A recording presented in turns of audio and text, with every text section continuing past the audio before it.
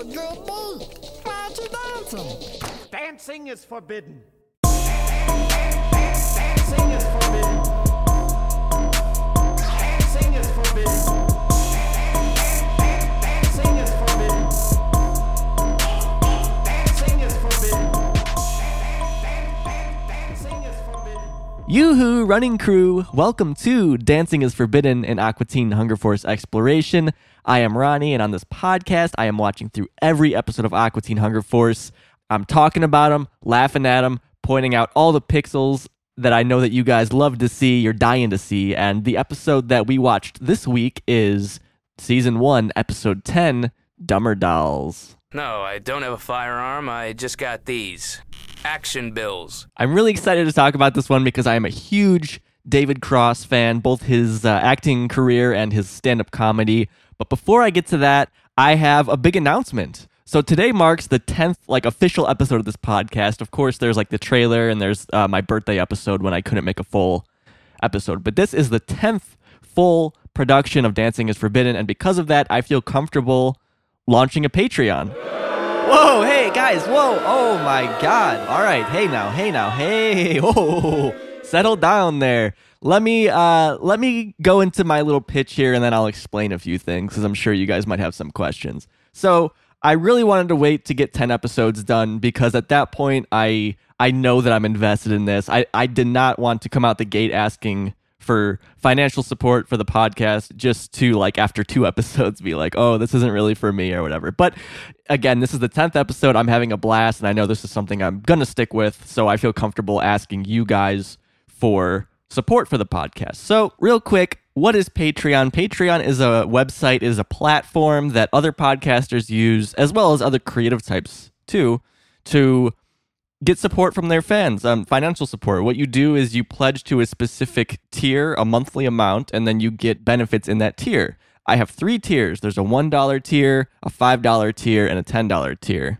What do you get with these tiers? Because there are benefits to pledging to each tier, and right now I'm starting small and I'm going to build up. We're going to add more things to this, but I wanted to start small because I don't want to overload myself right away, especially if not a lot of people want to sign up right away. I don't want to be like, yeah, I'm going to give you all this stuff, and then only 2 people want it, then it'll be a big time sink. Because, of course, I don't want this to interfere with the actual show. The main show is my priority, but it's really important to me that I can reward you guys for supporting the show because I love making it, and I've kind of come to the point where I need your help a little bit to continue making it. All right, so sorry, let me just tell you the tiers. There's the $1 birthday dollar seed money tier. You get a shout out on the show when you sign up to that level, and you get a special role in the Discord server I'm starting. You can join that via the link in the show notes. Anybody can join. You don't have to be a patron to join, but there will be patron-only things.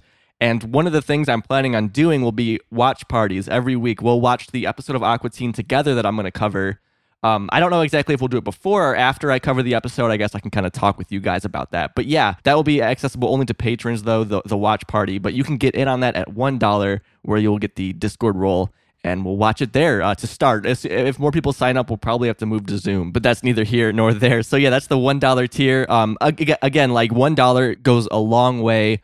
So even if that's all that you want to give, that really, really, really helps the show. I'm not kidding. I'm signed up for a few Patreons myself for $1. Next up, we have the $5 tier. So in the $5 tier, you get the same things as the previous tier. You get the shout out on the show, and you get a specific Discord role to that patron level. But you also get access to a monthly podcast I'll be starting, which will be a companion to this Dancing is Forbidden podcast. So once a month, I will cover a different Adult Swim show that aired alongside the Aqua Teen episode I'm covering that week. So yeah, it's only once a month for now. I think I can comfortably do 2 a month. And you guys certainly deserve more than that. You guys deserve 1 every single week. But again, I don't want to bog myself down quite yet. I'll have to wait and see if the Patreon kind of grows a bit so that I can afford to do that. But yes, once a month. And guys, there's already an episode in there waiting for you now. If you sign up at the $5 level, you'll get access to me covering the episode of Brack Show that aired this week alongside Dumber Dolls, which is a new episode. It's called Brack Street. It's fucking hilarious. I really enjoyed it. And yeah, it has MC Chris writing a lot of the rap songs on it, and all the main characters on the Brack Show are rapping, including Thunder Cleese, who is voiced by Carrie Means. And we also get a little glimpse of Meatwad in that episode too. So I was blown away. I'm not a huge into Brack Show, but I loved this episode. So if you want to hear me talk about that, sign up right now at the $5 level.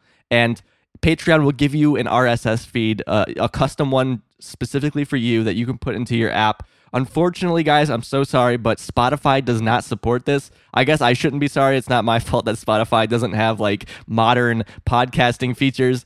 But I know a lot of you are listening in Spotify, but you can listen on the Patreon website if you sign up. And I mean, if you're already signing up, then you have access to that. Otherwise, you can download the Patreon app to listen on your phone, or you can put this RSS feed in like almost any other podcast player and listen that way. So yeah, that's the $5 level. So, and I forgot to mention the name. That is the duffel bag full of cash level. I should say that on the Patreon, I have like Aqua Teen pictures like corresponding to these. I took all these ideas from the episode The Cloning, where they clone a bunch of money. So I have like pictures from that too. I spent a lot of time setting this up. So even if you don't want to join the Patreon, if you don't give a shit, definitely check out the Patreon just like to see these pictures and get a laugh. I took lots of quotes from the episodes, and I think you'll appreciate it, even if you can't afford to sign up or you don't want to. At least check it out, because I think that you guys will like it as Aqua Teen fans. Anyways, last but not least, the $10 tier, the number one in the hood G tier. That includes everything in the previous tiers, of course, and like the highest Discord role that you can get, so you'll be right at the top. But you also get to pick the show that I will be covering for the monthly podcast. Again, I really plan to add more episodes for that. I don't want it just to be once a month. I want it to at least be twice a month. Like I said, I would love to do once a week for you guys, but we'll have to wait and see how things pan out.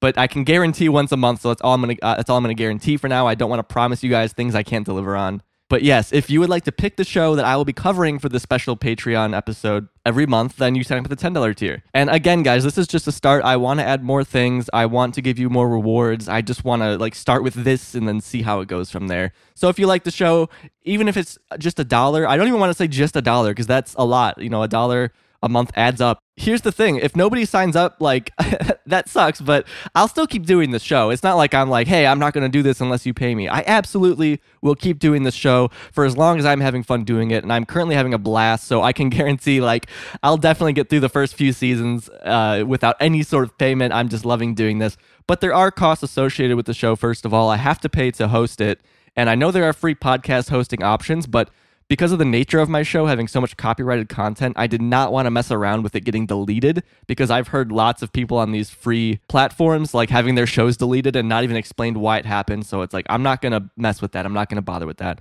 So I pay about $100 a year. I think it's a little over that to host the show. It's not too bad. But yeah, I mean, if I can get to the point where I'm not paying to make the podcast, that would be a big milestone.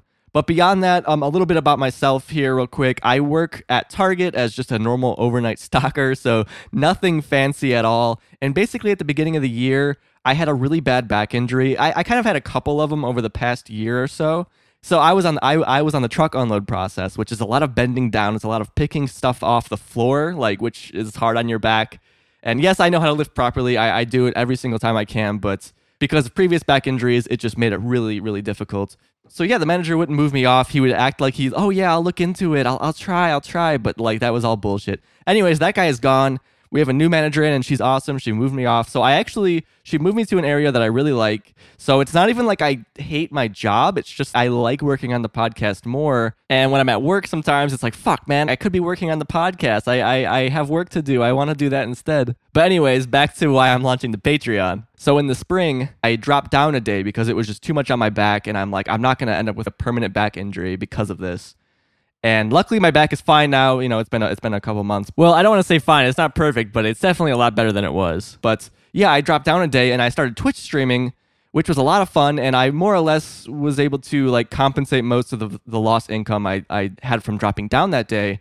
But then because of a bunch of reasons that honestly aren't that interesting, basically me being night shift, it was harder to stream at times that like made sense to stream. So I kind of just gave up on it, at least in terms of like trying to do it regularly and I guess quote professionally, of course. But anyways, that's why I dropped down a day, and that's kind of why I have the time I need to work on the podcast. So what's happening now is the new manager really wants me to pick up my day again and, you know, go back to full time. So that's why I'm kind of asking you guys, like, hey, do you want me to keep doing this show weekly? Of course, I will keep doing the show. But the thing that I learned is that I need time to work on this show to make it the way I want it to be in the way that I think it is good. So what happened when I did the Revenge of the Mooninites episode, I did pick up an extra day and a lot of hours that week. I should mention I never work 8-hour days. It's always at least 10-hour days. Yeah, so when I did the Revenge of the Mooninites episode, I did pick up a day, extra hours, all that good stuff. I worked a lot that week, and then I didn't really have time for the podcast. And I'm like, all right, we'll see how this goes.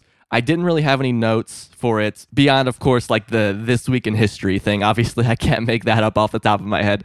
But yeah, I really didn't have that many notes for the actual episode, and I don't think it turned out that great. I wasn't happy with it. I didn't want to mention it in the episode. I don't think that's a great thing to do. But I'm being honest with you guys. Like, I know I learned from that I need time to work on the show. And so it's kind of like, okay, should I pick up more at work now and then not have as much time for the show, which means I won't be able to put it out every single week on Monday? Or, you know, if you guys like the show, want to support it, then I probably could justify not going back to that day and kind of keeping my current schedule and having time to work on the show. So yeah, that's the gist of it.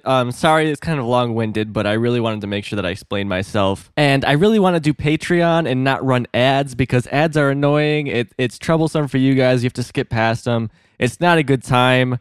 So I would much rather just get support directly from you guys and be able to do things for you guys and give you guys things back instead of just playing, you know, scammy bullshit on the show. There's the $1 tier, the $5 tier, which gets you the exclusive monthly episode, which again, there is one right now. So if you sign up right now at patreon.com/dancingisforbidden, you can get that episode as I speak, although you probably want to keep listening to this one, right? And then at the $10 tier, you get the episode, but you also get to vote on the episodes that I do. And as I said a bunch of times, starting small, and I'll be adding more, and I'll announce here when I add more things. Oh, sorry, real quick on the $10 tier. So when a show wins, it won't be in the next poll. That way we can avoid if it's just one person who signs up, and that person is, say, a huge C-Lab fan, they're going to pick C-Lab every single time. That way the Patreon podcast doesn't become just like what that one person wants. So since I did Brack Show this month, next month it isn't an option. But again, that poll is up if you'd like to vote in it now. And if you'd like to support the show but you can't afford to do it financially, which is totally understandable, you can absolutely do so by sharing the show, spreading the word. You know, I literally only have listeners because you guys have been doing so already. I very much appreciate it. To give you a little story here of like how things are on my end, in the past week, I reached out to an Aqua Teen Facebook group that I'm in, that I, you know, frequent a lot and react to the images to and all that good stuff. I reached out. I'm like, hey, can I post my podcast? I've been doing it for however long. It's all about Aqua Teen Hunger Force. And the moderator I was in touch with, she was super cool. She's like, yeah, of course, I'll ask the other moderators and see if it's all right. And I just did this to be polite. I probably could have just posted it and maybe they wouldn't have cared, but yeah, I asked and she reached out and then she got back to me saying that they said, no, these kinds of links aren't allowed here. So that's to give you guys an idea of how difficult it can be for me because like I can't even post about my own podcast in Aqua Teen groups, right? Because it's just seen as spam. So like you guys doing it is so helpful to me because you guys can get away with it.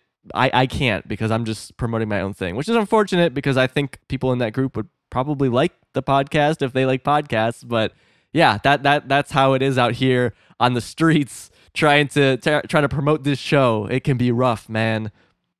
But yes, very thankful to those of you that have shared. It is like incredible that you like the show enough to do that, and I owe all my success so far to all of you guys who are sharing the podcast, and of course just you for listening, because if nobody was listening, this would be pointless. I'd be better off just watching the show on my own. Okay, so before we get into our news and community section, I actually do already have a patron shout out, which is insane. Thank you so much, Kaghan. I hope that's how it's pronounced. Khaghan on Patreon for signing up at the $1 tier.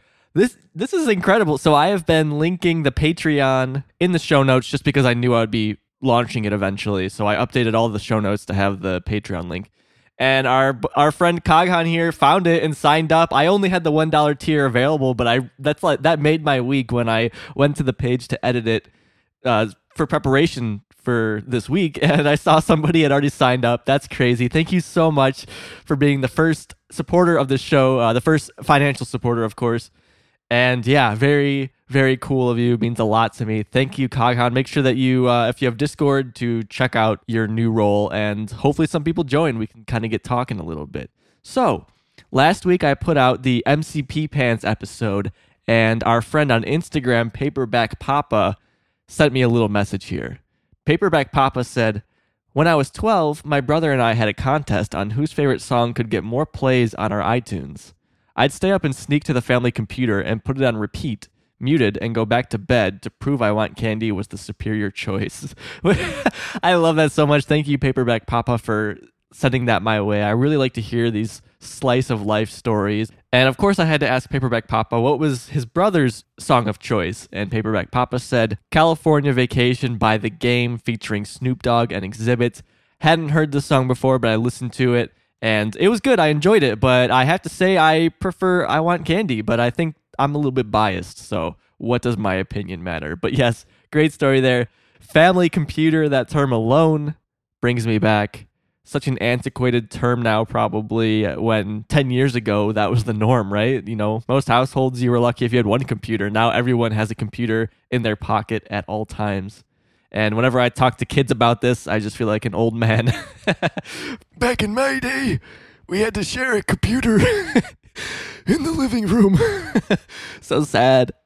Such hard times. So yeah, thanks Paperback Papa for reaching out. Love that story. Thanks to everyone who reached out last week for the MCP Pants episode. Some of you guys were sending me like your favorite candy and stuff, letting me know what you were snacking on. And that was great to see. I learned a few new candies I never heard of before that I have to try now. I did get some Skittles, as I said, but I don't know. I just didn't really like them as much. So I might have to retire Skittles from my favorite candy list. But yeah, life goes on, I suppose. No new Aqua Teen news this week that I can think of that I was able to find. Just waiting on that movie, waiting on those shorts, man. It takes time. It takes time to animate that stuff. All right, so we did get a voice message this week, but because I've already gone on so long, I'm going to push that back to next week. I apologize. Thank you for sending in a voice message, and if you would like to send one in, head to speakpipe.com/dancingisforbidden or check the show notes, because I could always use more voice messages. But yeah, I'm just going to move on to our history segment. This week in history, we are in November 3rd of 2002. So we have jumped ahead about 5 months since the previous episode, MCP Pants. So that's 5 months of no new Aqua Teen episodes. And jumping around in time is fun because we get like a fresh set of pop culture here. We get like all new like top songs, all new this, all new that. As we've seen when we go week to week, you do get a lot of the same like songs in the number one spot and stuff, but so that's kind of nice. But we also miss out on context, which I'm not crazy about, and we miss out on just talking about some great things. But yeah, what can you do? We are in November 3rd, 2002. Let's see what's going on. Tim Allen is dressed up as Santa Claus, and he's dropping down the chimney right into the number one spot at the box office with The Santa Claus 2. Raking in $29 million this week. So yeah, this movie is the second, obviously Santa Claus 2, to the original The Santa Claus, which was from 1994. So this is 8 years later, and the original The Santa Claus was much better received than the second one. Second one didn't do too hot. I mean, it sold fine, but like it has a 5.7 on IMDb, 56% on Rotten Tomatoes. And most disappointing of all, there's absolutely no shared cast or crew that I could find, of course, between this film and Aqua Teen the series and the Aqua Teen 2007 movie. So no shared cast here. I'd imagine I've seen the original The Santa Claus, but I never saw the second one. But hey, it was the top movie for the week, so I'm sure some of you guys have seen it. When it comes to TV, on October 1st, so this is like straight up a month earlier, but you know, like since we skipped ahead so much, there's a couple things to backtrack on. October 1st of 2002, Cartoon Network celebrated its 10-year anniversary, and in September, so a month before that, Adult Swim had celebrated its first year anniversary. So Adult Swim is a year and change at this point, and Cartoon Network is going on 10 years strong at this point in history. Kind of crazy, Adult Swim is a year old, and we're just getting the 10th new Aqua Teen episode, just to illustrate like how slowly these things were coming out at the time. Eventually we do get to a point when it's like every week an episode comes out, but you know, I think they're really scrambling to make these because they didn't know that it would become a thing, right? So most shows create a lot of episodes all at once and then release them slowly, but this show, it really seems like they're working in blocks to try and just make as much as they can and as quickly as they can, which, again, this was early 2000s. This stuff was a lot harder to make than it is now. Nowadays, one guy with a computer could probably make this stuff pretty easily. Obviously, aside from like the writing and the voice acting and stuff like that, but back in the day, this was a lot of work. It required a team of people to come up with and to create, at least on the technical side, you know? So yeah, let's see what's going on with music this week. Our number one Billboard Hot 100 single is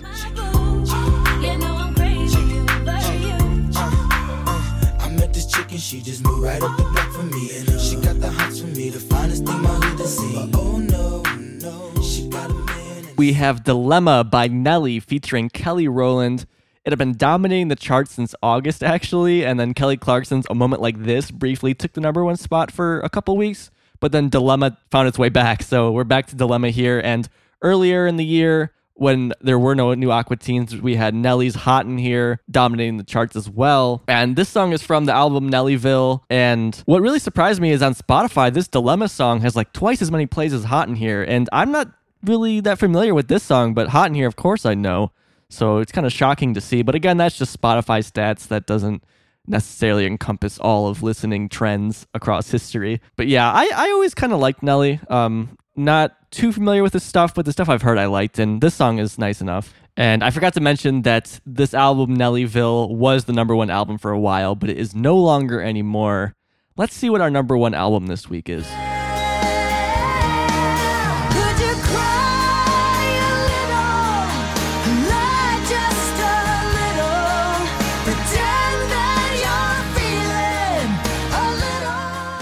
Taking the number one spot this week is Faith Hill's Cry. It sold 472,000 copies in its first week, which was a career best for Hill.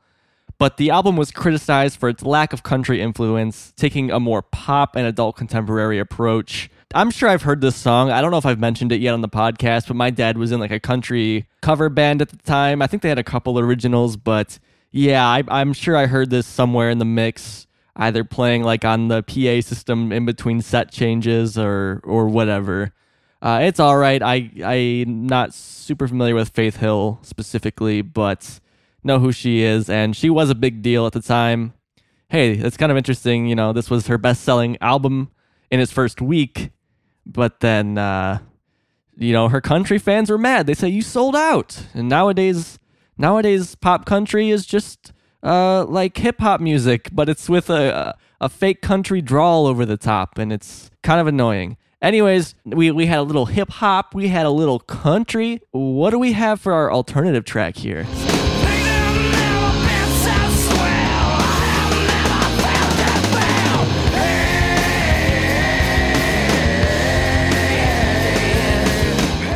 We have Nirvana's You Know You're Right, which was actually the topic of a discussion we already had back in episode 5 on Balloonenstein, because we were covering the lawsuit that was going on between the surviving members of Nirvana and Courtney Love, because they both wanted to do something different with this song. But yeah, this was a very, very sought-after song from the band that had been recorded but hadn't been circulated in any bootlegs yet.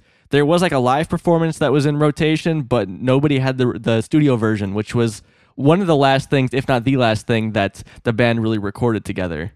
I'm not a huge Nirvana fan. I'm Smashing Pumpkins are my favorite band, so I kind of take to their school of thought more on this kind of music. But I actually really liked this song. I liked Kurt's vocal performance, and it's a heck of a way to go out as like one of their last new things. I'm sure since then stuff has come out that was unreleased. I'm not a huge Nirvana fan, so I don't know everything that has come out from them since then.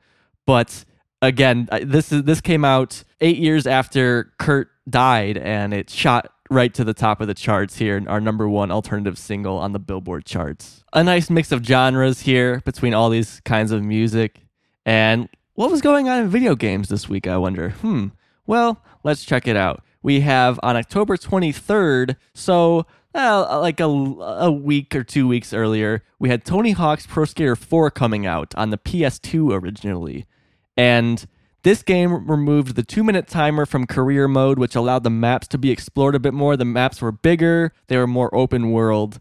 And another interesting thing is you could also grab onto moving vehicles or even animals and skitch behind them. So these were some new mechanics here. I grew up playing these games. I didn't have this one. I definitely played this one at some point because I remember some of the characters. Like I know that some of the hidden characters I've seen before that you can unlock at friends' houses or whatever. But I had either one or two on PlayStation 1 that I played a lot. And then I've played most of the earlier ones, again, just at friends' houses. But yeah, I always liked these games. I never knew what I was doing because I was a dumb kid, so I was just button mashing. But they were a lot of fun. And I know that they remade the first and second game like last year. So I definitely want to check that out at some point. But yeah, Tony Hawk's Pro Skater series, Definitely iconic series, especially if you are around my age. Like, these games were huge. There's a really interesting YouTube video that I watched a while back, but I watched some of it again in preparation to talk about it here for this episode. The YouTuber is Nick930, and his video is The History of Tony Hawk's Pro Skater 1999 to 2015. Really interesting if you're interested in video game history, to check this out, because this guy does a great job going through all the games in 30 minutes, kind of explaining what they add, what they got wrong, because the series did go downhill. A reason for that is they were basically pumping one out every single year, and they just couldn't really keep up with it, and it just kind of fell apart. But yeah, 4 has pretty decent reviews, and all the games before 4 did as well. And just, again, iconic series. Love being a digital skateboarder because I could only learn like 2 tricks in real life when I was a kid. And then on the 29th of October, so this week, we had Grand Theft Auto's Vice City also coming out on PS2. This is a big month for the PS2 here. GTA Vice City was the Grand Theft Auto game that I was introduced to the series with. I never owned it. Well, I guess technically I have it now that I'm an adult, but I haven't really played it. But as a kid, I never owned it. But I always like ran into people who had it. It'd be like family members or friends who had this game, and it was so fun because I only had like a Game Boy or a Game Boy Advance, and they didn't have these kinds of games on there where you could walk around in this big city and like steal cars and drive around and do all this sorts of crazy stuff. So I had my fair share of playing this game when I was a kid, even though I never owned it. I played it a lot via other people's systems, and yeah, just some great memories. I would love to play it at some point. Like I said, I own it, but I haven't really messed around with it yet. To me, this is like such a fun game. I love the 80s setting of it. And yeah, I'm sure for any of you who have played any of the Grand Theft Auto games, Vice City is probably towards the top of your list because this game is just so iconic. So that's it for our pop culture, guys. You just got home from watching Tim Allen's new stupid Santa Claus movie, and you finally got your Nirvana bonus track that has never been heard before. You just got done playing Grand Theft Auto Vice City, and you're turning on Adult Swim. You're staying up way too late. What's coming on this night on Adult Swim? At 10 o'clock, we have Home Movies with Storm Warning. And in this episode, Coach McGurk tries to convince Paula to pose as his fiance while his sister is visiting. Meanwhile, the kids are trying to decide whether they want to make a mockumentary about making a movie or a mock making of a mockumentary movie, or just a movie.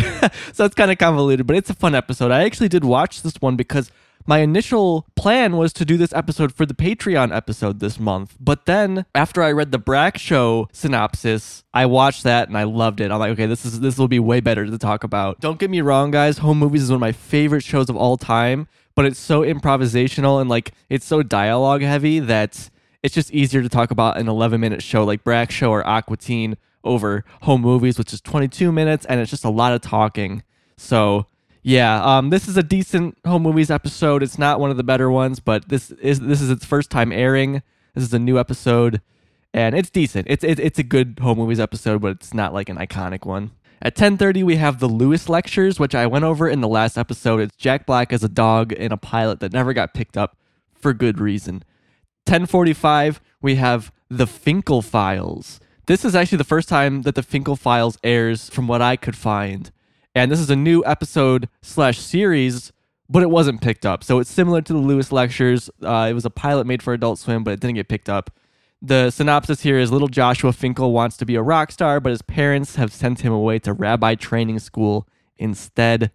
And it's an 11-minute short, and it is also available on the Adult Swim website, like the Lewis Lectures. So you can give this a watch for free if you want to. It's written by Una Flaherty, sorry, I don't know how to pronounce that, and Adam Mutterpearl. Una and Adam worked on Home Movies and Dr. Katz, Una as an assistant video editor and Adam as an audio engineer. And that makes sense because when I watched this, it felt like tonally similar to Home Movies, and now I understand why, because they both worked on it. The show has a 5.9 out of 10 on IMDb. I enjoyed it more than Lewis Lectures because I did go back and watch this one, but I can still see why it wasn't picked up, and I don't really recommend going out of your way to see it. It's kind of a ripoff of South Park as well. Like, some of the voices really gave me South Park vibes. I'm not Jewish, but my reaction to seeing like these thick Jewish accents and some of the characters felt pretty forced and just boring because like South Park has done it so many times. Other shows have done it so many times that just seeing it here, it's like, oh God, this stuff again. Perhaps if you are Jewish, it's a little, maybe you find that funnier. I don't know. The story of the episode is this group of boys try to go to like a girls' school to see some blessed virgins, they keep calling them. It's really weird because they're supposed to be little kids, so I don't know. It was just kind of strange, and it was really cartoony in aspects too that I didn't really like. After the Finkel Files at 11 o'clock, we have C-Lab 2021 with a new episode called The Policy. And let me read this one to you guys. Late one night, the crew hears loud music emanating from Captain Murphy's room. When they interrupt him, they discover a cache of recently purchased valuables. Murphy has actually charged all these purchases on a credit card, which Sparks convinced him to get. Sparks had told Murphy that the credit card was magical.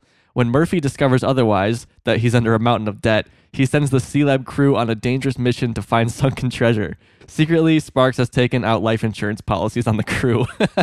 So, yeah, I haven't seen this one, but that synopsis is really funny, as all C-Lab synopsises basically are that I've seen. And I'm sure at some point soon, you guys will make me watch it for the Patreon podcast, which I look forward to. After C-Lab, we had this episode of Aqua Teen, Dumber Dolls, of course, another new episode, and then Brak Show. So Brak Show, speaking of the Patreon podcast, this is the one that I covered this week that you can listen to right now at the $5 tier. And here's the synopsis. Brak consults the eccentric advice of a motley cast of characters in his effort to master a distinctive lyrical style capable of winning an upcoming rap battle. This episode features singer CeeLo Green as Prime Cut, a rapper in the episode. And we see Meatwad in this episode as well, and MC Chris was a writer on it, I assume for the music, as well as a voice of a record store clerk who also raps. There's, just lots of rapping in this episode, and honestly, all of it is shockingly good, which makes sense because they had MC Chris on board. But before I knew that they had MC Chris on board, I was like, wow, this is actually good, because most shows when they have rapping, it's just, it's serviceable. But like this, I'm like, wow, there's actually thought put into this. What is going on? And then sure enough, MC Chris in the credits there. So great episode. Like I said, I had a lot of fun covering it. I'm glad that I had an excuse to dive into that one.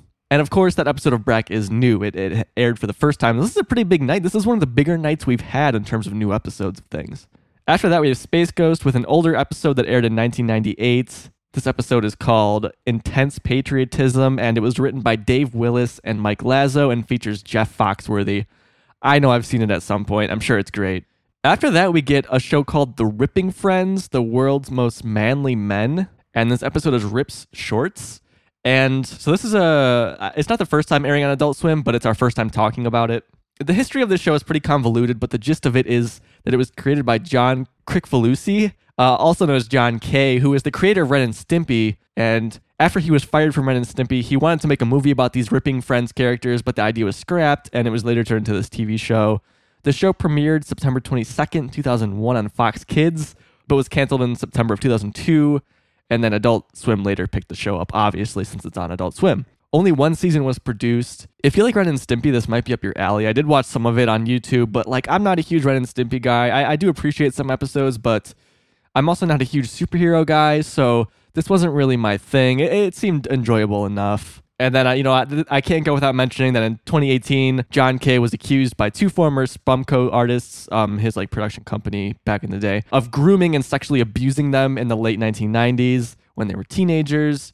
And John K. released an apology for his behavior, blaming his mental health and poor impulse control.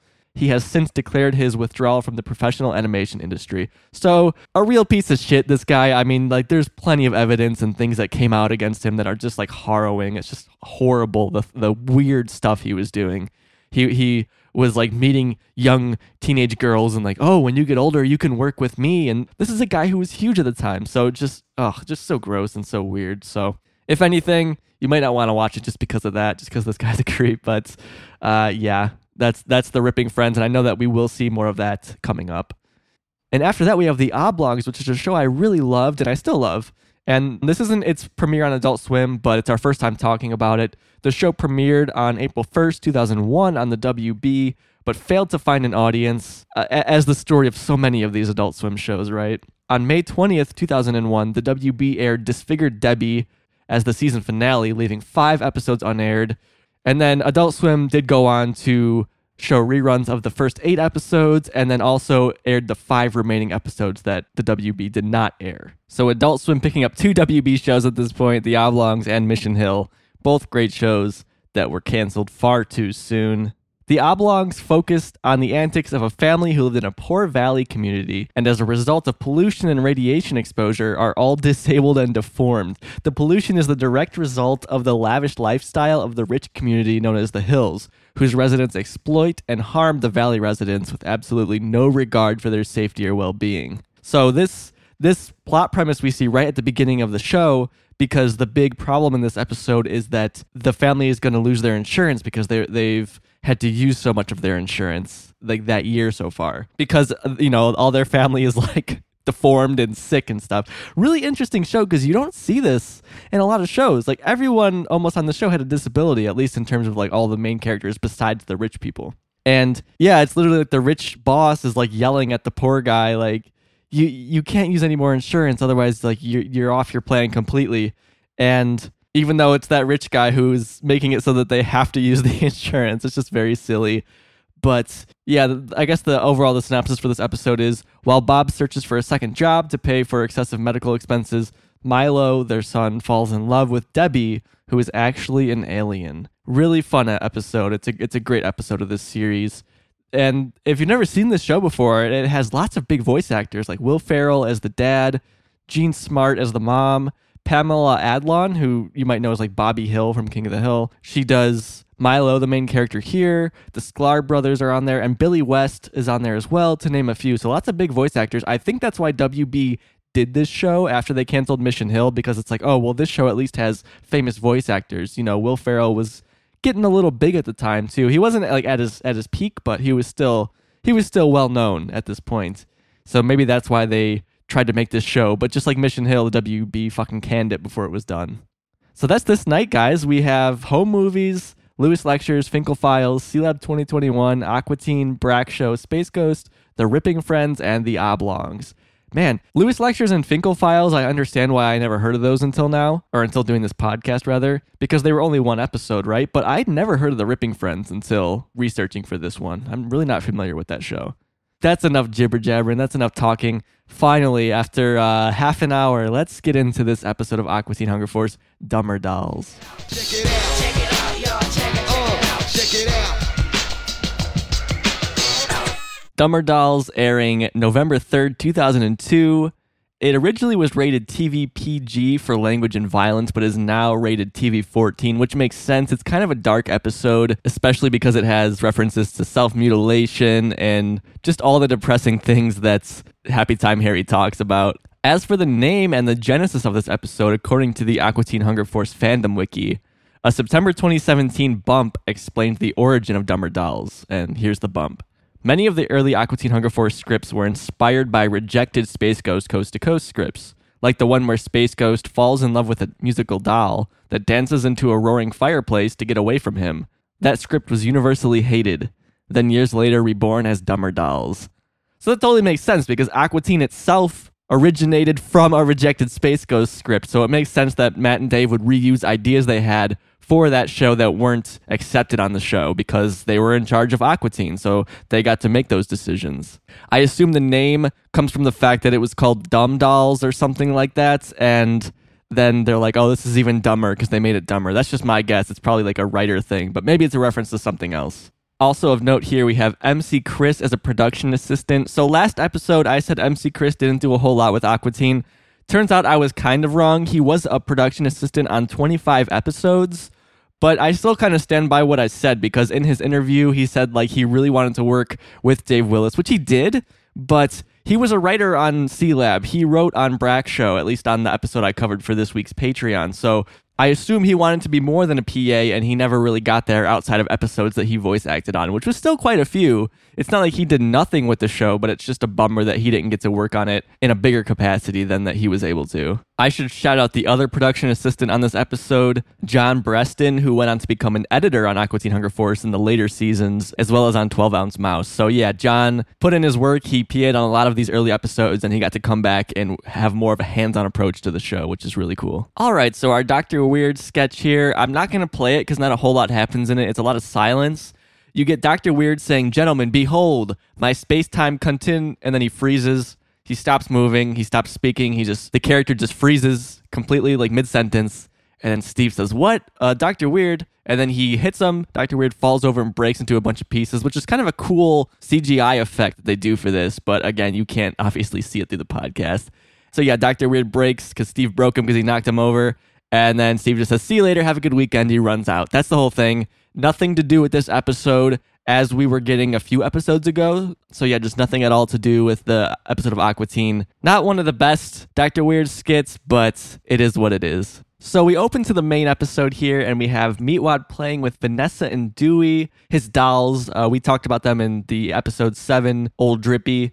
Vanessa does not have hair or a mustache in this episode, unlike in Old Drippy, where she did have like hair drawn on and a mustache. Again, Vanessa is an apple and Dewey is a toilet paper roll, and it's established in Old Drippy that they are married and go on space adventures together. Meatwad is acting out a little adventure here on the grass planet, and then Shake just can't let this happen. Let's hear how this plays out.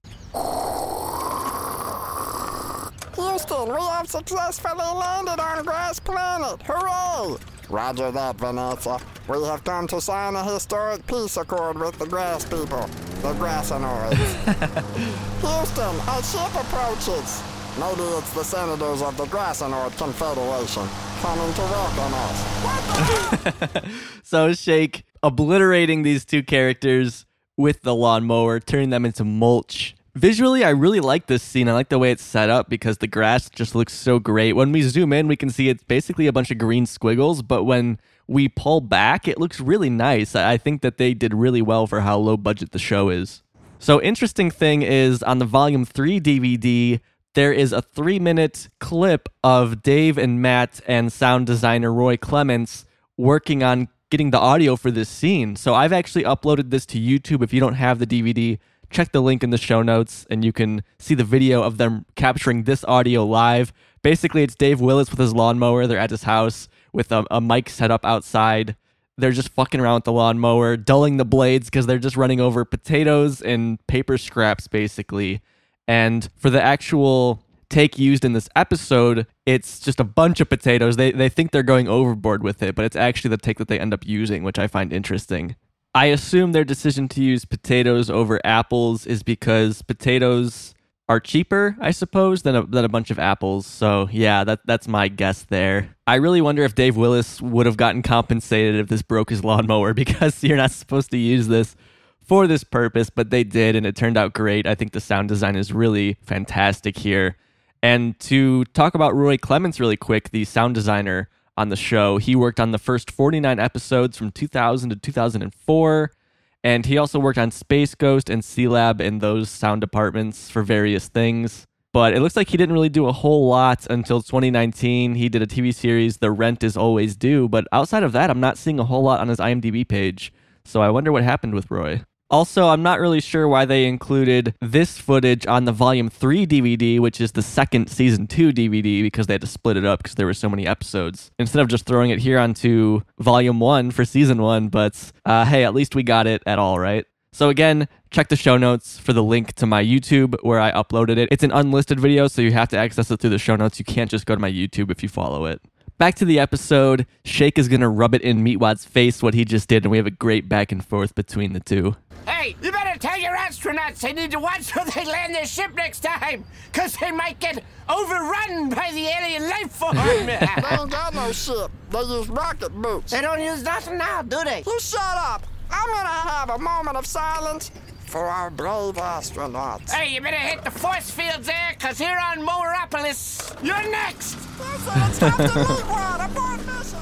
Shake chasing Meatwad around the front yard now with the mower. And funny that they have a mower, he's so quick to use it when their grass is so shaggy, their yard is unkempt. That little patch that Shake mowed is the most that we really ever see it mowed.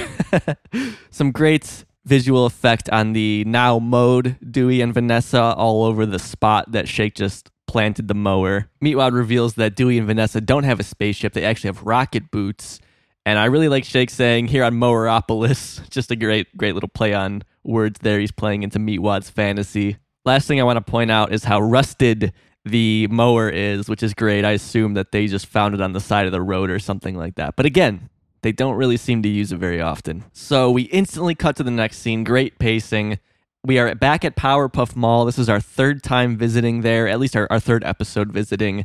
First, it was in Rabbot.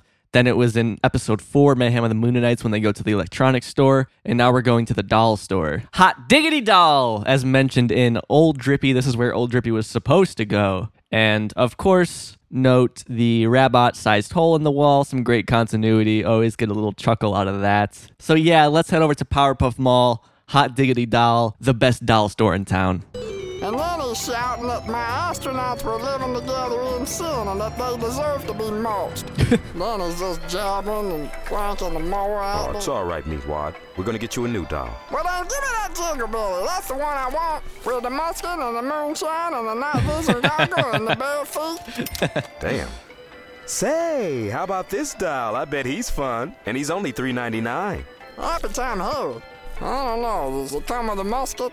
That could be a deal breaker. No, but he's got on red dancing glitter shoes, and I know how much you like to dance. I don't know. He looks real tired.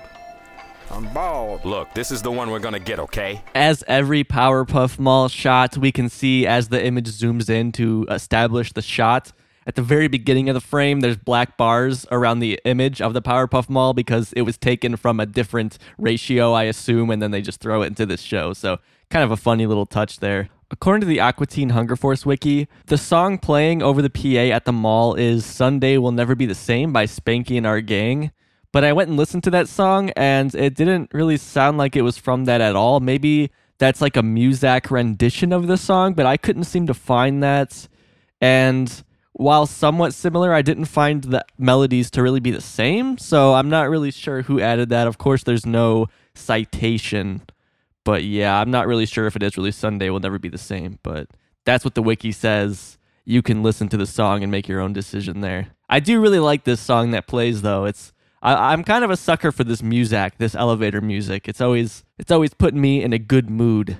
I'm really fond of Hot Diggity Doll. I really like the background that Bob Pettit made for this. Very colorful, all sorts of colorful boxes lining the walls.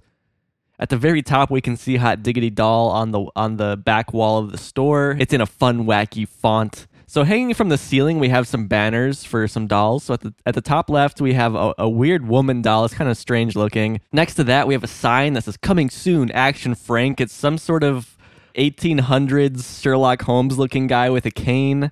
And then next to that, there's just a sign that says, "Sale, sale." And then on the far back aisle, we can see, I can make out the word red, and then I can't make out the rest of it. It's some little red doll.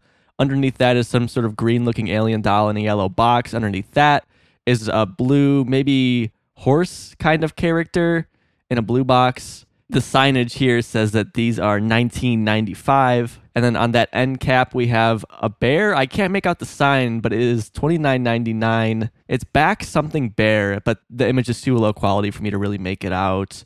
But yeah, it's a teddy bear in a green box. And then underneath that is the strange woman doll I mentioned on the big banner in a pink box. And then on the end cap of the aisle that Meatwad and Frylock are looking at, there's also that teddy bear doll. Maybe it says backdoor bear? That might be what it says. I wouldn't put it past them.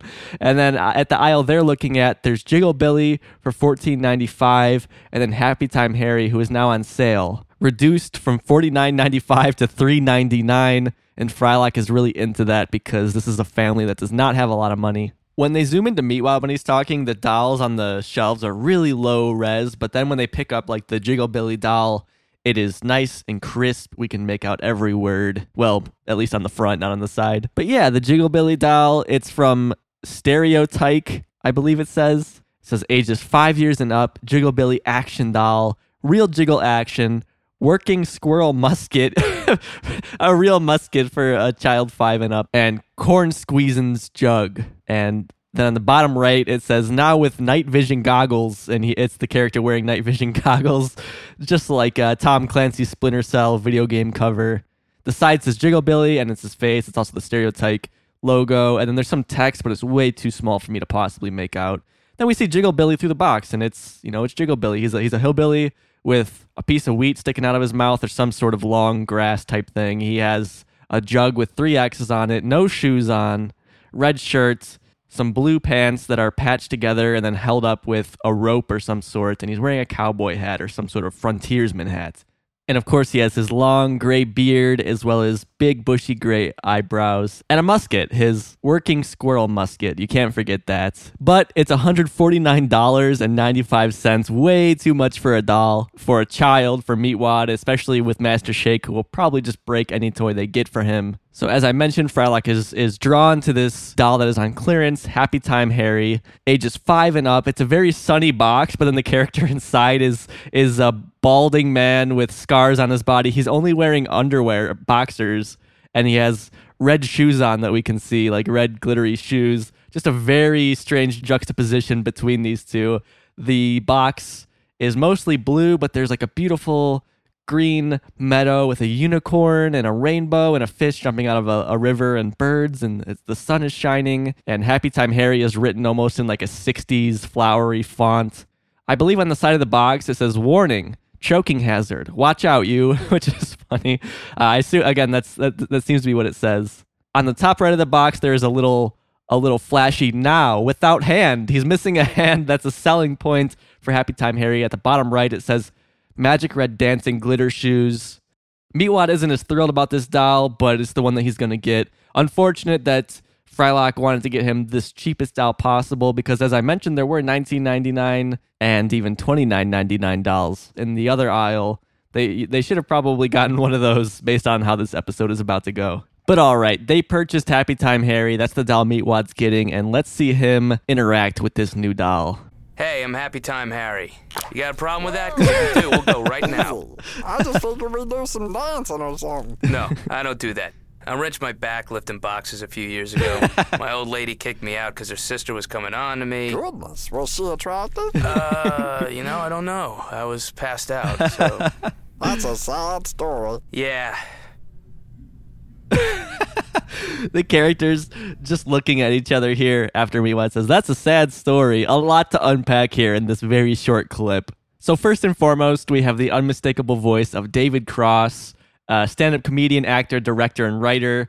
And he's probably best known for both Mr. Show, which he was on from 1995 to 1999, a sketch comedy show with Bob Odenkirk, but featured lots of high-profile people like Sarah Silverman, Paul F. Tompkins, Jack Black, Tom Kenny, Brian Posehn, lots of people that you've probably seen, and Dino Stamatopoulos, who went on to do Moral Oral. But yeah, a year after this episode debuts, David Cross will also be on Arrested Development, which is a huge show, a show I really like. It's super smart. The first 3 seasons are great.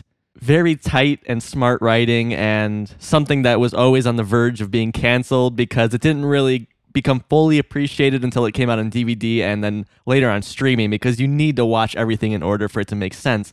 And yeah, in the early 2000s, this wasn't super common at the time. Of course, there were some shows doing it, but it was definitely not the norm. Not like today, where you have most people watching TV on Netflix or Hulu or whatever, where you can watch it all in order. Arrested Development definitely doesn't make a whole lot of sense if you don't watch it in the right way. David Cross, actually from Atlanta, Georgia, which makes sense he would work with these guys. He was also featured on Space Ghost earlier, so he's no stranger to working with these Adult Swim guys. But yeah, he started out as a stand-up comic, really, alongside people like Janine Garofalo and Louis C.K. He started performing at comedy club chain Catch a Rising Star. He went on to form Cross Comedy with 12 other performers.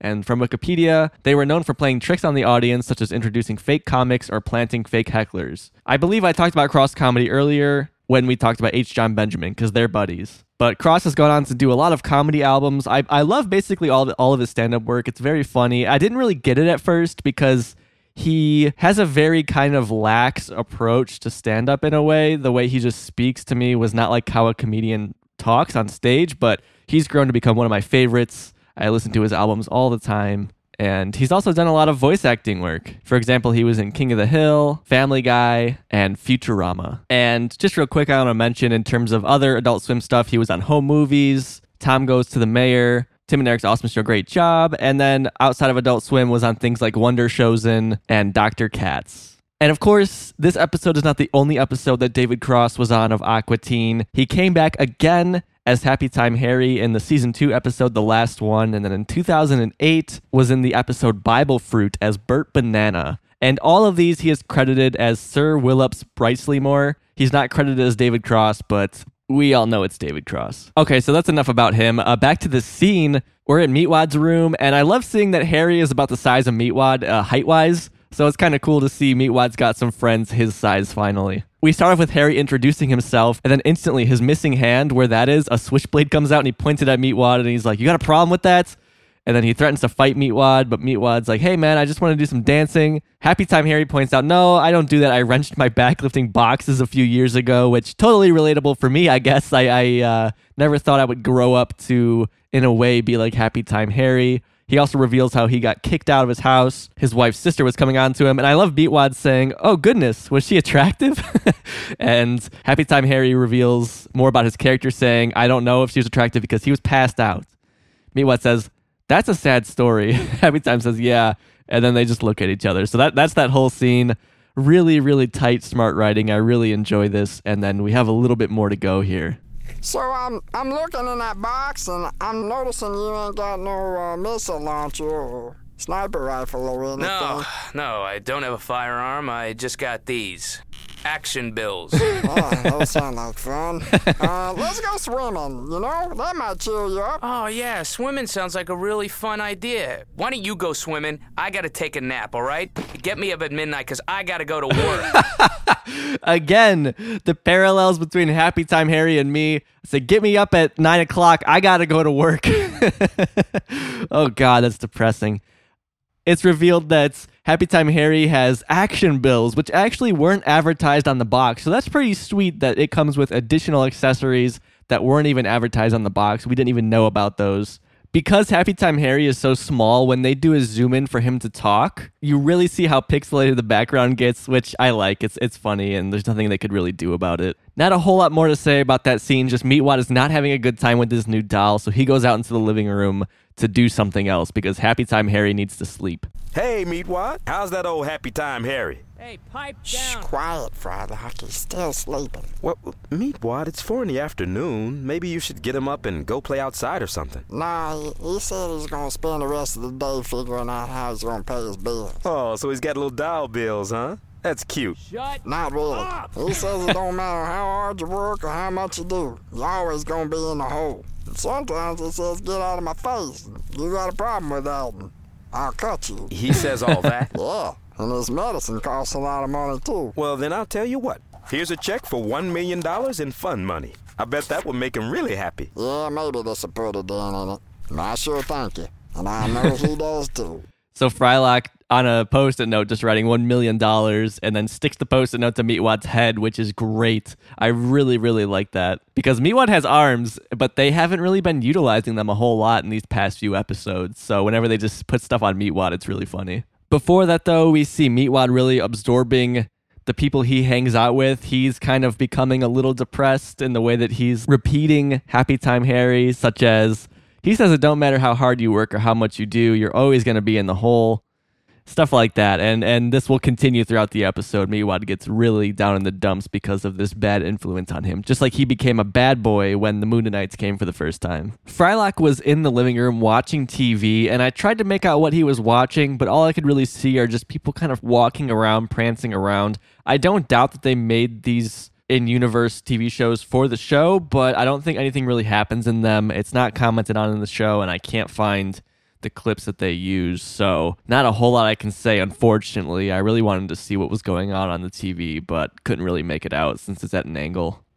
There's some great yelling from David Cross in the other room, yelling like, "Shut up" and stuff. He's trying to sleep, and any sort of talking is bothering him. I guess their walls are paper thin. But alright, yeah, Meatwad revealed that Happy Time Harry needs his medicine, is expensive, so Frylock writes him the check for $1 million, but it's just a Post-it note. Meatwad says, "I sure thank you," and I know he does too. And then, so Meatwad is rolling back to his room to give the check for $1 million to Happy Time Harry.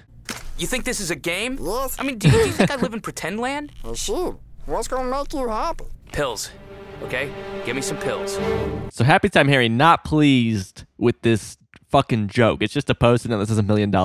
It's not a game. And he reveals to Meatwad he needs pills, so Meatwad goes back to Frylock to get some pills. Frog, where are the pills? Pills? What do you need pills for? Well, Happy Time Harry needs them. He says that the pills make the phone calls go away. Okay, Meatwad. This is a prescription from Dr. Frylock for jolly sunshine happiness. Well, you think this is a game? They gonna garnish his wages, and how's he gonna pay child support then, huh? I tell you, he ain't. I don't think I like your tone. And I damn sure don't like your doll. Meatwad explains to Frylock that pills make the phone calls go away for Happy Time Harry. So Frylock writes up another post-it note on the top. It says RX, and then Jolly Sunshine Happiness, 30 milligrams. And then Dr. Frylock, he does his signature. It's kind of chicken scratchy, like a stereotypical doctor signature. And Meatwad just says, you think this is a game? So straight up repeating Happy Time Harry, explaining how they're going to garnish Harry's wages. And then how is he going to pay child support then, huh? Frylock does not like this doll. He doesn't like the influence he's having on Meatwad. So Frylock is about to go confront Happy Time Harry in Meatwad's room. What's this I hear about you needing pills and money? Oh, God. Not on the rug. Oh, my God. You reek of Hey, liquor. let's open the window. Look, man, all you had was root beer and triple sec. I was gonna make margaritas with that. Oh, man, you had tequila the whole time? Well, where is it? Meatwad, I thought this was a happy time dancing doll. Nah, dude. I have to get totally ripped to dance. Yeah, he's kind of dark. As soon as Frylock comes in to tell Happy Time Harry off, he instantly starts just vomiting all over the floor. Meatwad says not on the rug, even though the rug is burnt up and there's all sorts of nasty stuff in it anyways. Frylock points out that Happy Time Harry reeks of liquor, and Happy Time Harry reveals that he drank the root beer and triple sec that Frylock had. Triple sec is an orange-flavored liqueur, so that mixed with root beer, I don't know if it would be good or not. It sounds kind of gross to me, though, so I don't think that's a great combination. I think Happy Time Harry would have been better just drinking the triple sec by itself, but I could be wrong. Maybe that does taste good together. I don't know. Meatwad says how Happy Time Harry is kind of dull. He's just not having a good time. Poor Meatwad just wanted a doll, and he has to deal with all this shit. That clip ended with Happy Time Harry vomiting again and passing out. So let's go back to Meatwad's room and see how Frylock and Meatwad are reacting to this. Flip him over. That's how Hendrix died. Nah, just leave him. He's just gonna die soon anyway. What kind of attitude is that? Why don't you open your eyes and take a look at the world around you, man? You can see there ain't no point. Tomorrow, I'm getting you a new doll with a sunnier attitude. Hey, man, while you're there, you get me that Happy Time dialysis machine, all right? Dialysis? Yeah. I had half my liver removed once, and I'm not supposed to drink, but I do. Meatwad getting dark, saying Happy Time Harry's just going to die anyways. Why bother flipping him over? Frylock not wanting Happy Time Harry to choke on his own vomit, which is what happened to Hendrix and has happened to a lot of other rock stars. Looking at a list here, it's kind of crazy because I'm 28 now, so it's like, damn, dude, I'm older than all these people were when they died. But some members of the 27 Club, besides Jimi Hendrix, are a month later after he passed away. Janis Joplin died at 27. Jim Morrison died at 27 in 1971. Then, of course, there's Kurt Cobain, who we talked about earlier in this episode, dying in 1994 at the age of 27. And someone big in the past decade was Amy Winehouse. I suppose this was now just over a decade ago, but yeah, Amy Winehouse dead at 27. So lots of very talented people dying way too soon. But I don't think that Happy Time Harry would fall into this group, not only because he's not 27, but because he doesn't really seem to offer much of anything at all. Frylock is fed up. He says, all right, I'm going to go get you a new doll tomorrow, Meatwad. And Happy Time Harry says, while you're there, can you get me the Happy Time dialysis machine? Because he had to have half his liver removed, and he's not supposed to drink, but he does. As Frylock exits the room, Shake is standing there with a blowtorch. He's ready to rejoin the episode, and he's going to terrorize Meatwad and his new doll. The villagers are frightened. They need a sacrifice to the mighty gorilla. You must have something else. No, you done destroyed everything. What about if I do this to the carpet, huh? How you like that one? Hey, who is this jackass? Will somebody tell him I'm trying to sleep? That's just my jackass roommate. Oh, is that your new doll? Your dancing doll, huh? You'll be dancing, all right, buddy, inside the flame, because I'm taking you. Yeah, he don't care. I don't care. We all gonna die. Well, look, he's in my hand right now, and he's going away, and he's never coming back. Are you sleeping? I've seen it, okay? Just take him out and do him. Shake runs in to terrorize everybody, and he starts burning the holes in Meatwad's carpet, which explains why Meatwad's carpet is so messed up. There's holes all over it. And also in these scenes, we get great shots of the juice on Meatwad's wall, as well as Meatwad's crayons on the ground, which he, I assume, uses to make the drawings on his walls. So yeah, Shake starts burning holes in the carpet, and then Happy Time Harry, that wakes him up and says, "Hey, who's this jackass? Will somebody tell him I'm trying to sleep?" And I love Meatwad just parrots him saying, "That's my jackass roommate." I always love when Meatwad just starts copying people like this. Shake then threatens to burn the doll, and Meatwad doesn't care. He tells Shake just to take him out and do it. And you can tell already Shake is not really having fun because the whole point of it is to terrorize Meatwad. And if Meatwad isn't terrorized or upset by this, then Shake is gaining nothing from it. He doesn't care about the mindless destruction. It's emotionally abusing Meatwad is what he's here for, and it's not working. So they are now outside. Shake has the blowtorch. He's ready to mess with Happy Time Harry. Or at least so he thinks. Go ahead, man. Let's do this thing. I told you I'd do it. I'm gonna do it now. Hey, Meatwad, look at this. Come to the window. Big time fun. You know what I mean? Okay, dude. I just did all the prep work. yeah. Now let's get it on. Do it! Well, shoot, I was just gonna sort of blow your jaw off with a firecracker or something. I wasn't gonna, I think I need to go pray. Happy Time Harry, while Shake is standing there like, I'm going to do it, he starts dousing himself in gasoline and just kind of using reverse psychology on Shake, but I don't think intentionally because Happy Time Harry, I think, really doesn't care if it happens or not. But Shake is just really freaked out by all this because he's always used to facing resistance to his actions. And again, that's what he likes. He likes the resistance. He likes going against what people want.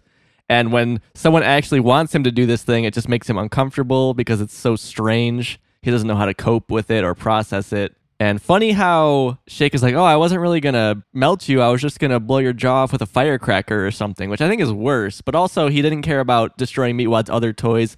He didn't care about eating Old Drippy, for example. But when it comes to somebody as deranged as Happy Time Harry, who isn't afraid of death, Shake doesn't know how to cope with that. And this is kind of similar to the previous episode where Shake was kind of distraught or put off by how Frylock blew up MCP Pants. I believe the trope is even evil has its limits. Here, we see him reaching his limits again. He does have some boundaries, and we've definitely crossed it here. So Shake left to go pray, and now Happy Time Harry is back inside, going back to Meatwad's room where Meatwad is hanging out. Hey, that milkshake's got no guts, man. Your Happy Time, just being around you kind of makes me want to die. Real short clip there. Meatwad fully depressed, and funny little walk animation for Happy Time Harry. This is, I think, the only time we see him move. Of course, they're not going to animate an actual walk cycle for him if he only moves one time in the episode. So literally what they're doing with his character is just moving him up and down, and his body is slightly out of frame, so you don't see it. But I mean, you can see his thighs. His thighs aren't moving. He's just moving up and down and going across. It's kind of wild how cheap the show is. I kind of forget sometimes, but it's more charming, I think. Honestly, when I see the newer Aqua Teen episodes, and for example, Carl has way more animations, it just looks strange to me. I like these simplified ones. It's got heart to it, and they didn't need fancy animations to make the show really good. So moving on with the episode, Frylock comes into the room and he has Jiggle Billy. He got Meatwad the doll he wanted. Of note here, though, is Jiggle Billy is not in the box. Frylock is just carrying the doll in. Makes me wonder if either he stole it or he bought it secondhand or something like that. But there's no Jiggle Billy box, but I don't think Meatwad is the type to necessarily care. Hey, you guys, look who showed up. We have a visitor. Well, tarnation, I'm Jiggle Billy. And look, he brought his expensive night vision goggles for night jiggling. Come on, y'all. Commence to jiggling. Yeah, swing your partner around and around. Well, I'll leave y'all alone. Looks like y'all are going to have yourselves a rootin' tootin' jiggle off. As Jiggle Billy is there, Meatwad and Happy Time Harry are just sitting there with their eyes closed. Happy Time Harry is laying down, I guess, and Meatwad is just standing in his normal form with his eyes closed. Neither of them care about Jiggle Billy. We hear Jiggle Billy speak. I assume that's Dave Willis. It kind of has the quality of his voice, but I could be wrong about that. There's no credit for who Jiggle Billy is. But you can hear he's a happy-go-lucky character, the doll that Meatwad should have gotten in the first place. He is on like a base that allows him to jiggle. He's not free-moving like Happy Time Harry is, which is kind of a shock because he's so expensive, but still, Jiggle Billy is in the mix, and let's see how Happy Time Harry and Meatwad react to him. So, we jiggling or Hey, backwoods retard. Not now, not ever.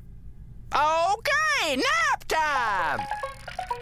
Jiggle Billy says, nap time, and just starts jiggling again. Neither of the characters care about Jiggle Billy, which goes to show how quickly Meatwad is influenced by other people because he really wanted Jiggle Billy the day previous, or this might even be the same day, and now he literally does not care whatsoever. Jiggle Billy and David Cross here drop in what is now known as the R word. Kind of surprising to hear that on a cartoon. Of course, you won't really hear that anymore. But back in 2002 and up until probably like 2015 maybe, everyone was saying that, man. It was definitely a word of the times. I try myself not to say it anymore because I'm friends with somebody who works with mentally disabled people and would just hear all sorts of stories how they would get really upset when they hear that word. So yeah, it's not really hard for me not to use it anymore these days. Some people still do. I mean, it's whatever. It's not like it offends me personally. But if I could just not say a word that would upset people really deeply, then what do I really care? Plus, I kind of associate saying that as like a kid back in the day, but I don't really care otherwise. But again, it was just kind of shocking to hear it said so blatantly on a TV show because it's been kind of so long since I've really heard someone use that word. And it actually reminds me of how on Always Sunny in Philadelphia, they would use that word all the time, even in titles and stuff. And the creators have since gone back and said that they regret it. It's going so far as in a newer episode when they were showing flashbacks, they even bleeped that word out, which was really something. People think that these Always Sunny guys are actually really offensive and stuff, but really they're just kind of making fun of those kinds of people, which is, I guess, a different discussion. And I know there's going to be somebody like, oh, why are you talking about this? Who cares? Like, I'm not going to not address it again, just because like when I hear it, I'm like, oh shit, I forgot about that. But anyways, back to the episode. Meatwad and Jiggle Billy and Happy Time Harry are outside on a little play date. And the perspective here on the characters is really quite strange. They have Meatwad on the sidewalk, but from how far he is away from the house and how big we can see him through the window, he must be huge for this to happen. And then both of the dolls are pretty large in the window. They're supposed to be closer, but like this is the only way they can really go about having them not be minuscule, because if they were on the sidewalk with Meatwad, they'd be so tiny, it'd be hard for the viewer to know what's really going on. But I really find the perspective interesting. They're outside playing, and Shake and Frylock are inside talking about Happy Time Harry. You think they're getting along out there? Yeah, look, I mean, they're just playing. They're just having fun. You know how dolls are. They're always having tea parties or something, drinking tea and, oh, goodness. No, that's no tea party. Maybe I should go out there. Frylock, you stay far away from that doll with the red shoes if you know what's good for you. So the big disrupt there, I should have mentioned at the beginning, was as Jiggle Billy's jiggling, then Happy Time Harry's switchblade comes out and he points it at Jiggle Billy, and everyone is just kind of shocked. And that's where we see again that Shake is made uncomfortable by this doll, which is something we do not see often. Hearing Shake say, oh goodness, is just not really in line with his character, but in this instance, I actually find it funny that they're going against what we'd expect his character to do. Even he's freaked out by this. So yeah, Frylock, Shake, they do not like Happy Time Harry. They're watching through the window. Let's go outside and see what's going on firsthand with these characters. You know, sometimes I like to take this knife and just cut myself. See how hard I can do it before I just pass out, man. Woo! Yeah! Well! Commence the juggling, huh? Hey, Wiggle Jiggle, let me ask you something.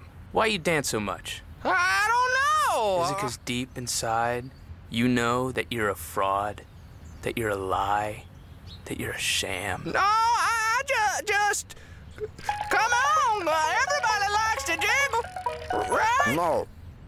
This so far is probably the darkest Aqua Teen scene that we get, and this is probably the darkest episode that we get as well. Again, I haven't seen every single episode, so I could be wrong, but off the top of my head, there's one other episode that's pretty dark, which I'll discuss it when we get to that. Really disturbing from Happy Time Harry, though, discussing how he cuts himself and sees how hard he can do it until he passes out. And definitely makes sense why they decided to give this one a TV 14 rating over a TV PG rating, because little kids probably shouldn't see stuff like this. I know I did, and I'm sure a lot of you guys did, but definitely not the same as, say, Escape from Leprechapolis in terms of their ratings with each other. So this actually marks the first TV 14 episode that doesn't feature the Mooninites. Happy Time Harry really trying to give Jiggle Billy an existential crisis, making him question who he is, why he does what he does, because as a doll, you're kind of programmed to do this one thing, and he's just making Jiggle Billy realizes that this is like a dark Toy Story. That's what this is. This is Toy Story for adults. So this scene actually kind of keeps going on, but in the meantime, Shake comes out to tell Meatwad that he has a phone call. So Meatwad leaves, and Happy Time Harry gets a little bit more aggressive with Jiggle Billy. Phone call for Meatwad! Very important! Hey, man, you know why you came in that box, right? It's because someone put you there to die. That ain't true now. I got me these night vision goggles. For what? You're a hillbilly. You don't even know who you are, do you? Look at you. You're a clown. You're a joke. I don't know why I have these goggles. Happy Time Harry hitting the goggles off of Jiggle Billy's face, and Jiggle Billy really is starting to take in what Happy Time Harry is saying. He is visibly becoming depressed. Happy Time Harry is just ruining everyone's lives around him. And then we cut inside. Shake is almost like a Deus Ex Machina here, pulling us out of this dark scene, trying to play a prank on Meatwad. But since Meatwad is all depressed and whatnot, it doesn't really do anything. Plus, it's a lame prank to begin with. I wonder who this is. It sure sounds official. Hello? No, thank you. Yeah! I'm not interested. I sold your name to charity! Take my name off the list. Now you're please. gonna get some calls. Yes, thank you. And they just keep coming. You wish I never did this. No, I'm off the list now. Yeah, he's off the list. It's over. Something's gonna happen. Why won't you get pissed off? Shake is kind of imploding because he can't pick on Meatwad right now. Meatwad isn't giving him what he wants, and Shake needs his fix. He needs his meanness fix. Very lame prank trying to sign Meatwad up for something, but Meatwad is just like, yeah, take my name off the list, and that's it. That's the end of the story. And even so, it's not like he signed up on Meatwad's cell phone. The calls would come to the house, so this would annoy Shake as well if Meatwad was on the list. I doubt Meatwad answers the phone very often by himself. He's probably not allowed to.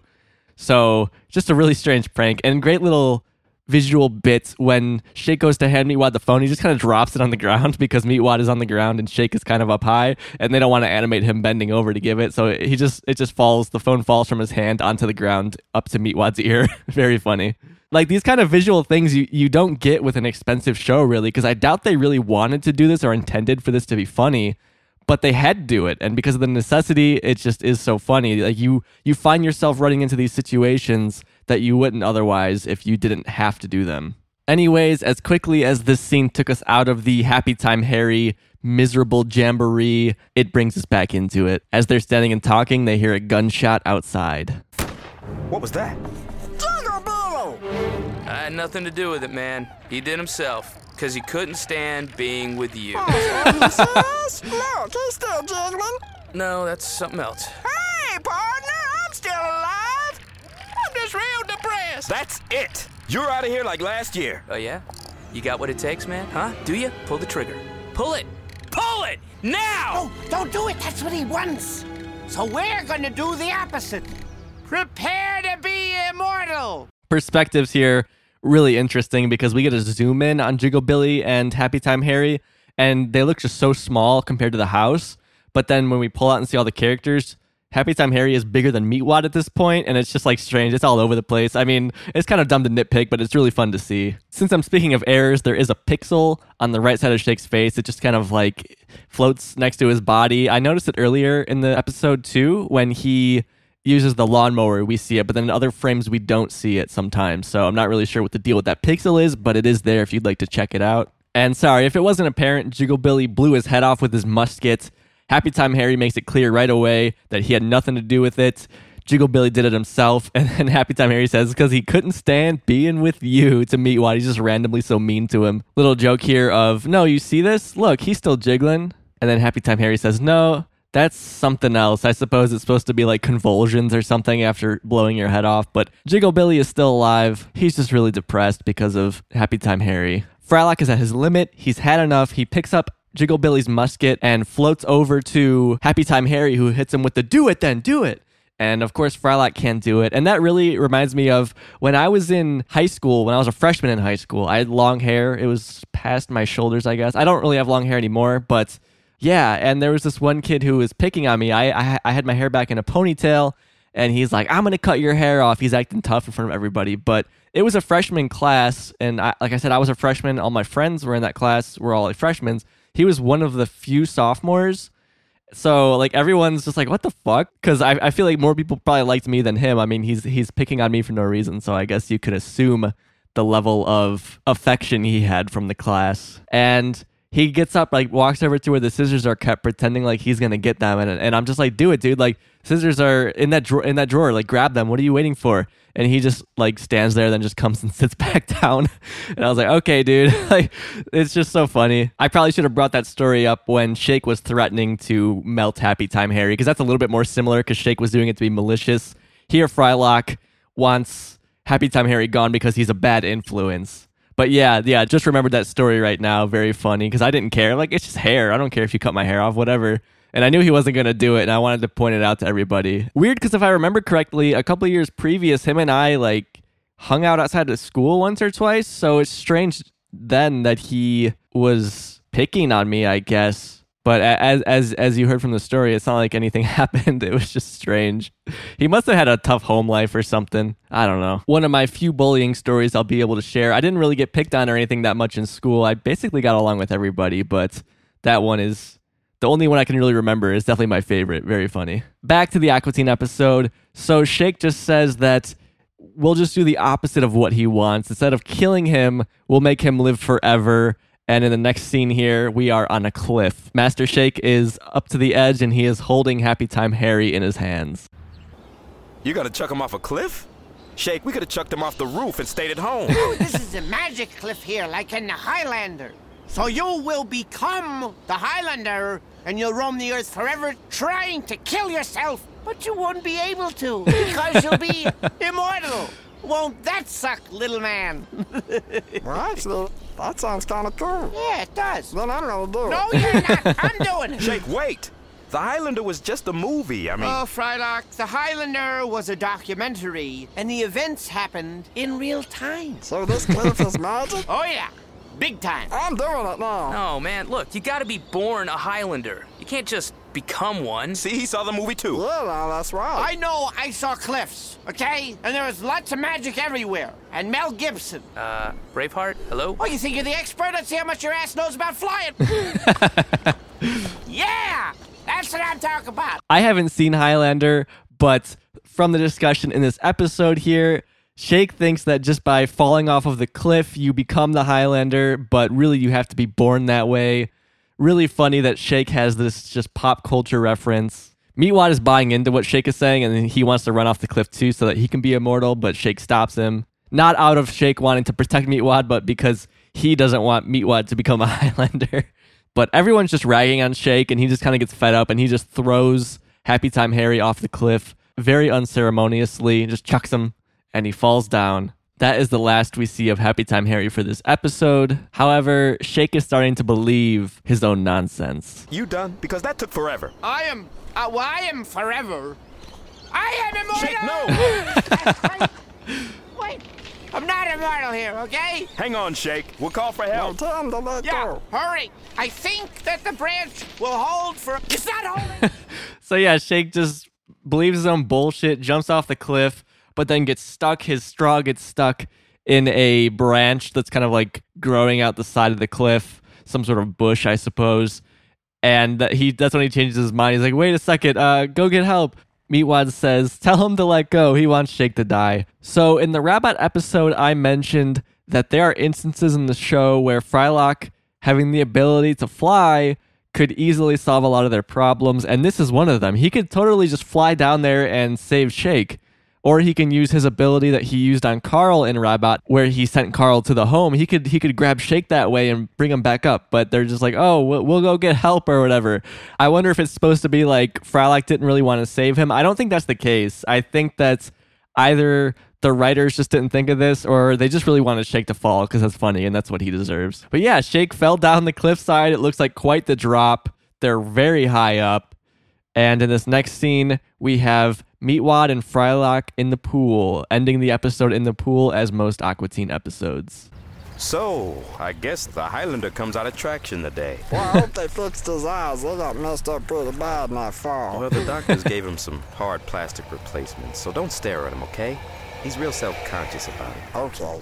So that sound is Shake rolling up in an electric wheelchair. I want to point out before that, though, that Meatwad is in Shake's green dinosaur floaty, which is nice to see that he gets to use the children's pool toy. So yeah, like I said, Shake rolls up. The top of his head is all bandaged up, and it's great because his straw is all bandaged as well, and he has these giant plastic eyes where his eyes should be, and we see him holding a sword as well. So let's hear how Shake is doing. He just got out of traction, and I guess he drove his electric wheelchair home? I don't know. Alas, I return. Oh, there you Where are. are you? Dang, what happened to your eyes? They look real. Shut up. There can be only one.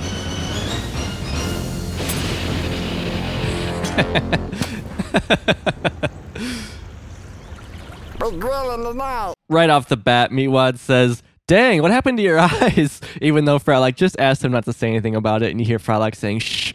So Frylock trying to be nice to Shake. Master Shake, all he has to say that is, "Shut up, there can be only one." He believes he's the Highlander now. Raises his sword, which promptly gets struck by lightning, which causes him to fall out of the wheelchair.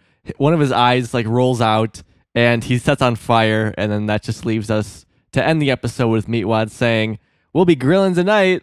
And that's it. That's the end of Dumber Dolls. A great episode of Aqua Teen, a very fun episode, as the last couple episodes, very well paced. This is the episode I showed a couple months ago when my friend came to visit. She was like, "Oh, show me an episode of Aqua Teen since you're doing your podcast now." So I showed her and my fiance this episode. Kind of regret it. It's a great episode, a classic episode, but for someone's first Aqua Teen episode, I don't think this is the pick. But for anyone familiar with the show, I don't know anybody that dislikes this episode. As for my rating, I'm going to give this one 5 night vision goggles out of 5. It's just a classic episode.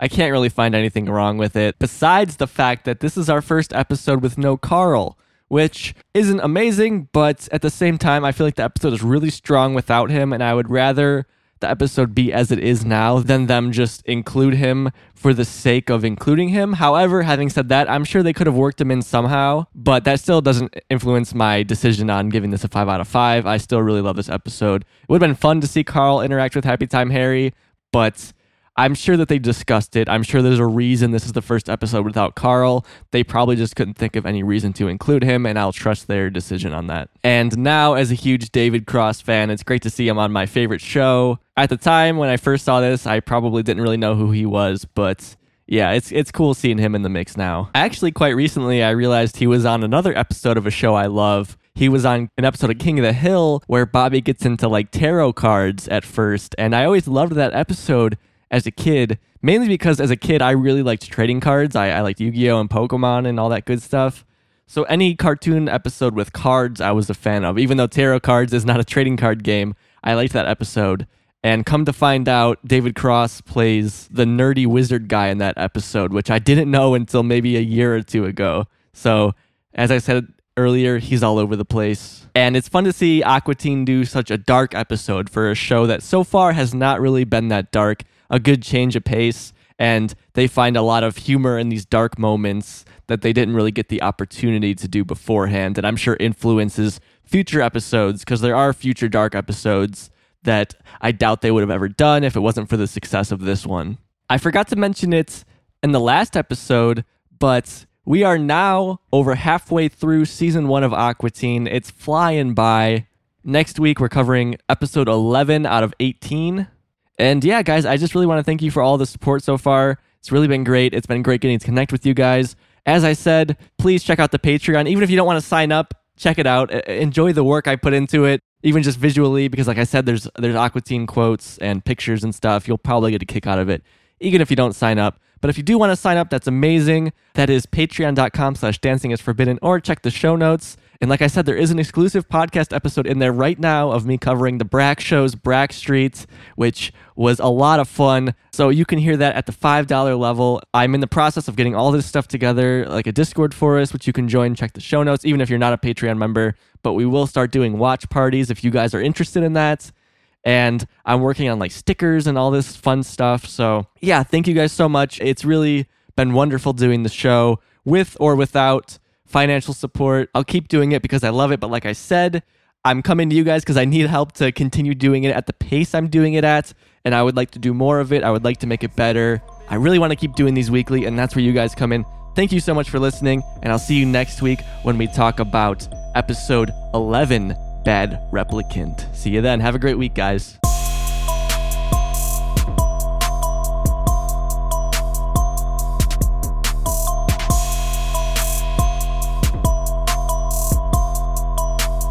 Dancing is forbidden. Dancing is forbidden. Dinos Stamatopoulos.